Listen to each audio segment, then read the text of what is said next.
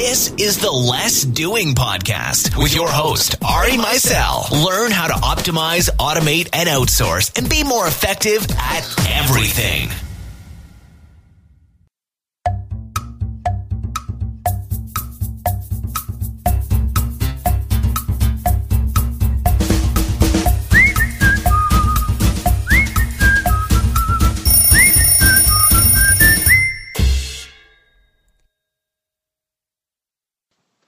Hello, productivity overachievers.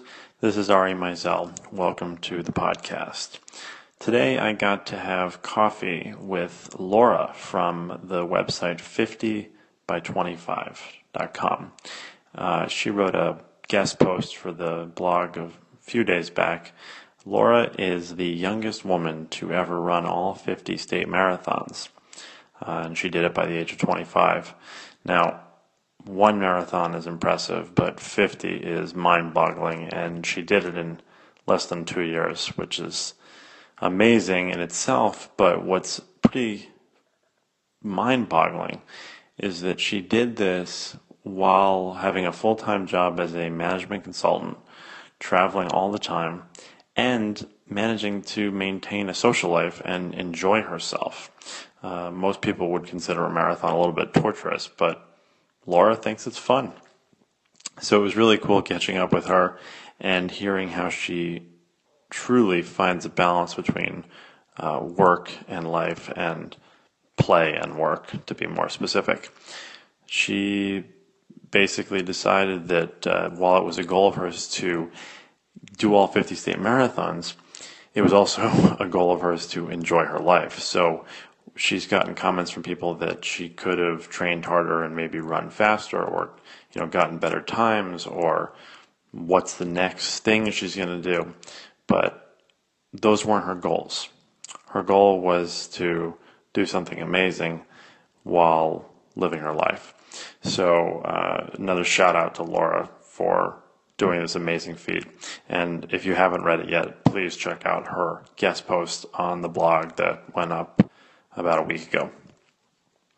I'm really excited about the interview that I have today, which is with Jessica Richman of uBiome, an Indiegogo campaign that's currently blowing away its targets. It's got almost 3 times the amount of funding that they're looking for, and they just extended the campaign for another 18 days.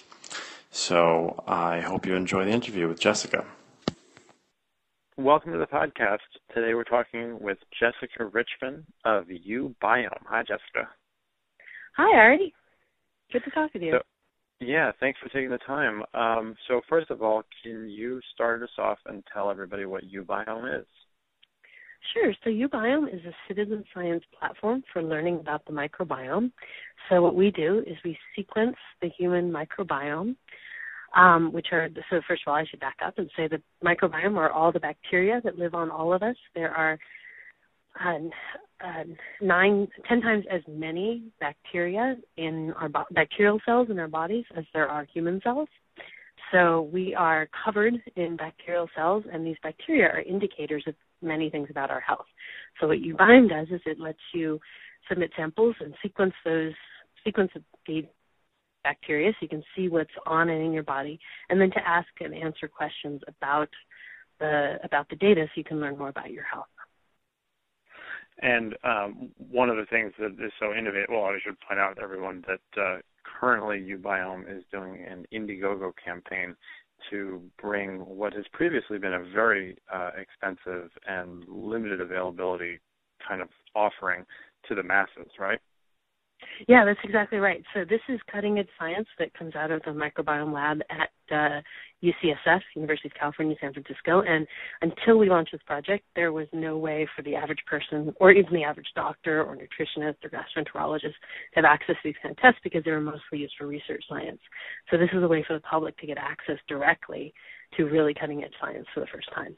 So I guess I should give our Indiegogo URL, which is indiegogo.com/ubiome, ubiome.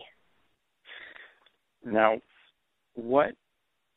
since this information has not really been previously that accessible, I'm assuming that you're going to greatly benefit from having a lot of people submitting a lot of data at the same time. Yeah, so there's a few things about that. I think the first one is that, yes, we'd love to put together the biggest, largest microbiome database in the world, and that would be amazing. And the more people we have, the more we can tell about things that are perhaps more rare in the population or things that specific cohorts are interested in. I'm sure we'll get into this later, talking about specific gut disorders, that if people that have them, all contribute to the project, and then we can sort of ask specific questions that help us pinpoint some things about the specific conditions that can make a big difference. But I do want to say that there are already many studies done about the human microbiome, so it hasn't been accessible to the general public, but the NIH did a 5-year, $173 million human microbiome project to look at the microbiomes of healthy individuals. So it's very much mainstream science. And there have been hundreds of studies about the microbiome and just about everything, the microbiome and, sort of the obvious diabetes, allergies, bowel conditions of various kinds, but also anxiety, depression, autism, antibiotics, prenatal, neonatal development, all these sorts of things. So that was going to be my next question, actually, is what kind of information you're going to be able to talk from this stuff. But so that was a really good list, and the autism and anxiety is an interesting one because of the pretty much proven concept of the gut brain connection. But what about things like environmental factors, or you mentioned allergies, but I'm interested about environmental factors. Like, you're not going to do a heavy metal test necessarily like you would do with your blood, but are you going to get that kind of information? Well, what we're getting in with the kind of sequencing we're doing is sort of a catalog of the microbes that are in your gut, or a catalog of the bacteria that are in your gut. We're not going to catch worms, protozoa, other things that don't use a specific region of bacterial DNA that we're going to be using. So we won't be testing for heavy metals or all sorts of other things. But one thing that would be really interesting in the sort of age of quantified self and personalized medicine and big data is to combine what we're doing with personal genomics, something like 23andMe, with blood tests, with medical records, with also quantified self-tracking of your diet, and there's so many different things that you can look at that will add to this microbiome profile, which is only one piece of a huge set of data about an individual that might be the key to unlocking certain really complicated disorders that are hard to tease out the causality about. Okay, so now, and quantified self is obviously something that's particularly interesting to me, having dealt with Crohn's disease and using quantified self to overcome it. But just the word tracking suggests, some time aspect to it. So, like with urine, you can tell things in the last 24 hours pretty much, and, with hair, you can go back months. What time window are we going to see with the really good question. So there have been studies done at a variety of different time points depending what application they were looking at. So, for example, there were some interesting studies with antibiotics where they looked at, you take antibiotics, before, after you've taken them, a month after, 6 months after, even 2 years after, and showed a difference up to 2 years later in the gut of someone that had taken antibiotics. But then there'll be another study that's looking at something entirely different that will use a different time period. So I think it really depends on the specific application. And that's one of the things we hope to do, is to be able to sequence people over time and see what is the right time period for people to test their microbiome under particular circumstances. Okay, yeah, that's interesting, because, for instance, when you do a blood test, you're supposed to fast for 12 hours, for instance. So right. It'd definitely be interesting to see what that baseline becomes for testing for your microbiome, which leads to my next question, which are, what are the sites of specimens? Oh, yeah, sure. So we sampled 5 sites out of the 6 from the Human Microbiome Project. The gut, nose, mouth, ear, and genitals. I'm sure I've got that's 5. And the gut, a lot of people ask us, what exactly is the gut site? And the gut site is poop, yes. So what you'll be doing is sampling poop. So. Oh, sorry, you left it at that. Okay, I thought you were going to Sorry, there was a second there where it was a little hard to hear. Can you hear me okay in here? Yeah, absolutely. Okay. So the 5, I'll just start again, I guess. So the 5 sites are the gut, nose, mouth, ears, and genitals, which I guess is 6 from male and female. And so a lot of people ask what the gut site is, and the gut site is poop. So you take a little bit, take our swab, the swabbing kit that we send to you, and you swab a bit from the toilet paper, and then you send it into us. So even though it's poop, it's not as gross. It's not gross. It's not that invasive. It's definitely something that anyone can do and won't be terribly grossed out to do. Well, I mean, at least we hope not. The quote-unquote barrier to entry obviously has to be as low as possible. Now, without going there's into no entry, basically. Right, so exactly. There's no barrier. Well, without going into too much detail, and we just sort of touched on this about the baseline, but is the result that you get going to be affected possibly by the meal that the person had before they did the sample? For instance, if they have something very spicy and it kills some of the bacteria. Maybe. That's an interesting question. So we are extending an extensive health survey with the sampling kit, and it's going to have questions in it about your health history, self-reports of medical conditions you've been diagnosed with, and we'll also ask what kind of diet you're on. We may ask you to do some food tracking right before the sample.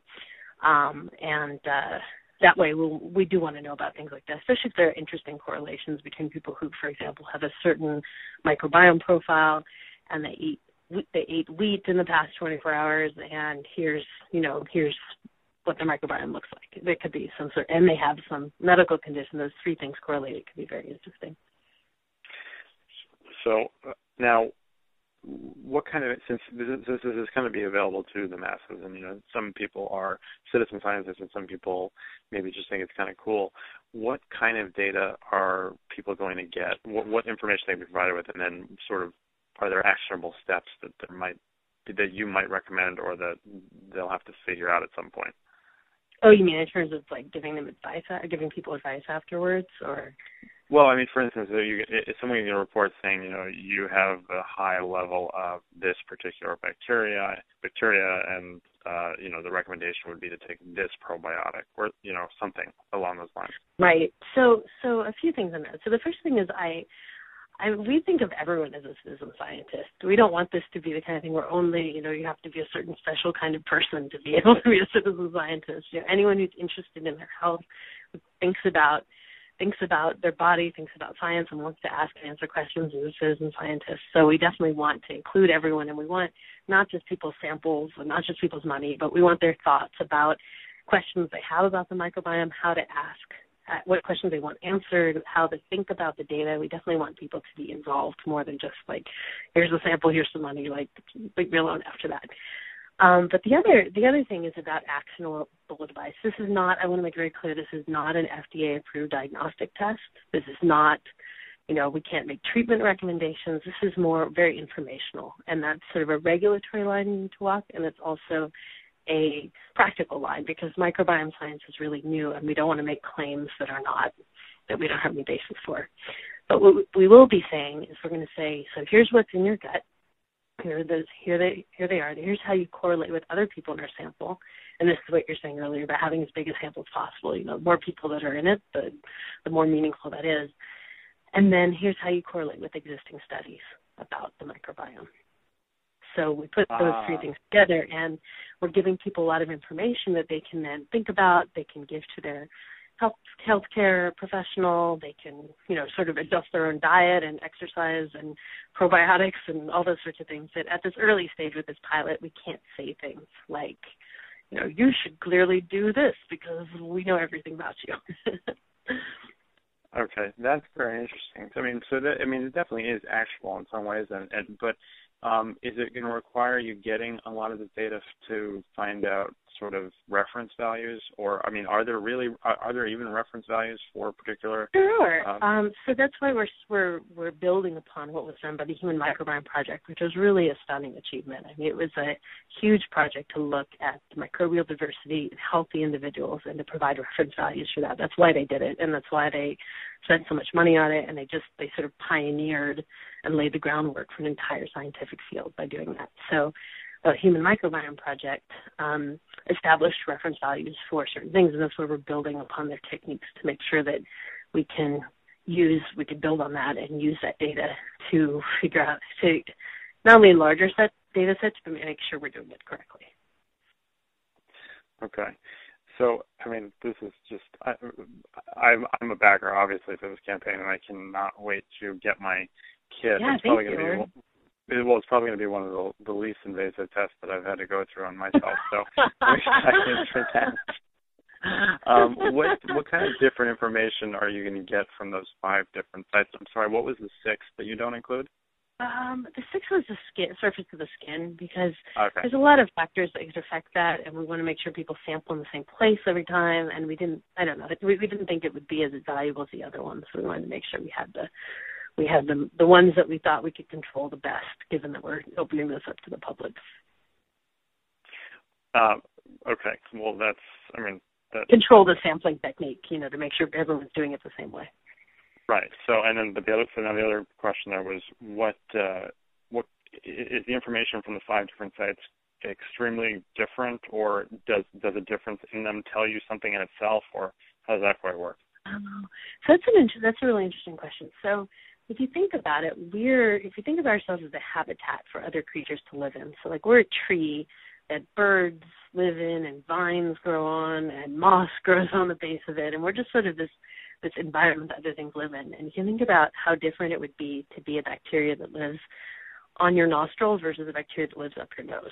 Like, those are 2 very different places. Like, one is more moist and one is more, has breeze going through it. And just sort of think about it as like, if you were a bacteria, what kind of bacteria would you have to be to live in different places? So if you think about the 5 sampling sites, they're all very different from each other. So they're not, it's an interesting question. I don't actually know about correlations between the different sites. That might just be my not having read those particular studies. I've read specific studies about each of the sites, but not a lot of cross-referencing, and that might just be my ignorance. I'm not the scientist on the team. But there are, but I do know that there have been studies done independently about each of the 5 sites that relates to, different types of microbiomes in different places. It would be an interesting question how they correlate to each other. I'm not actually sure.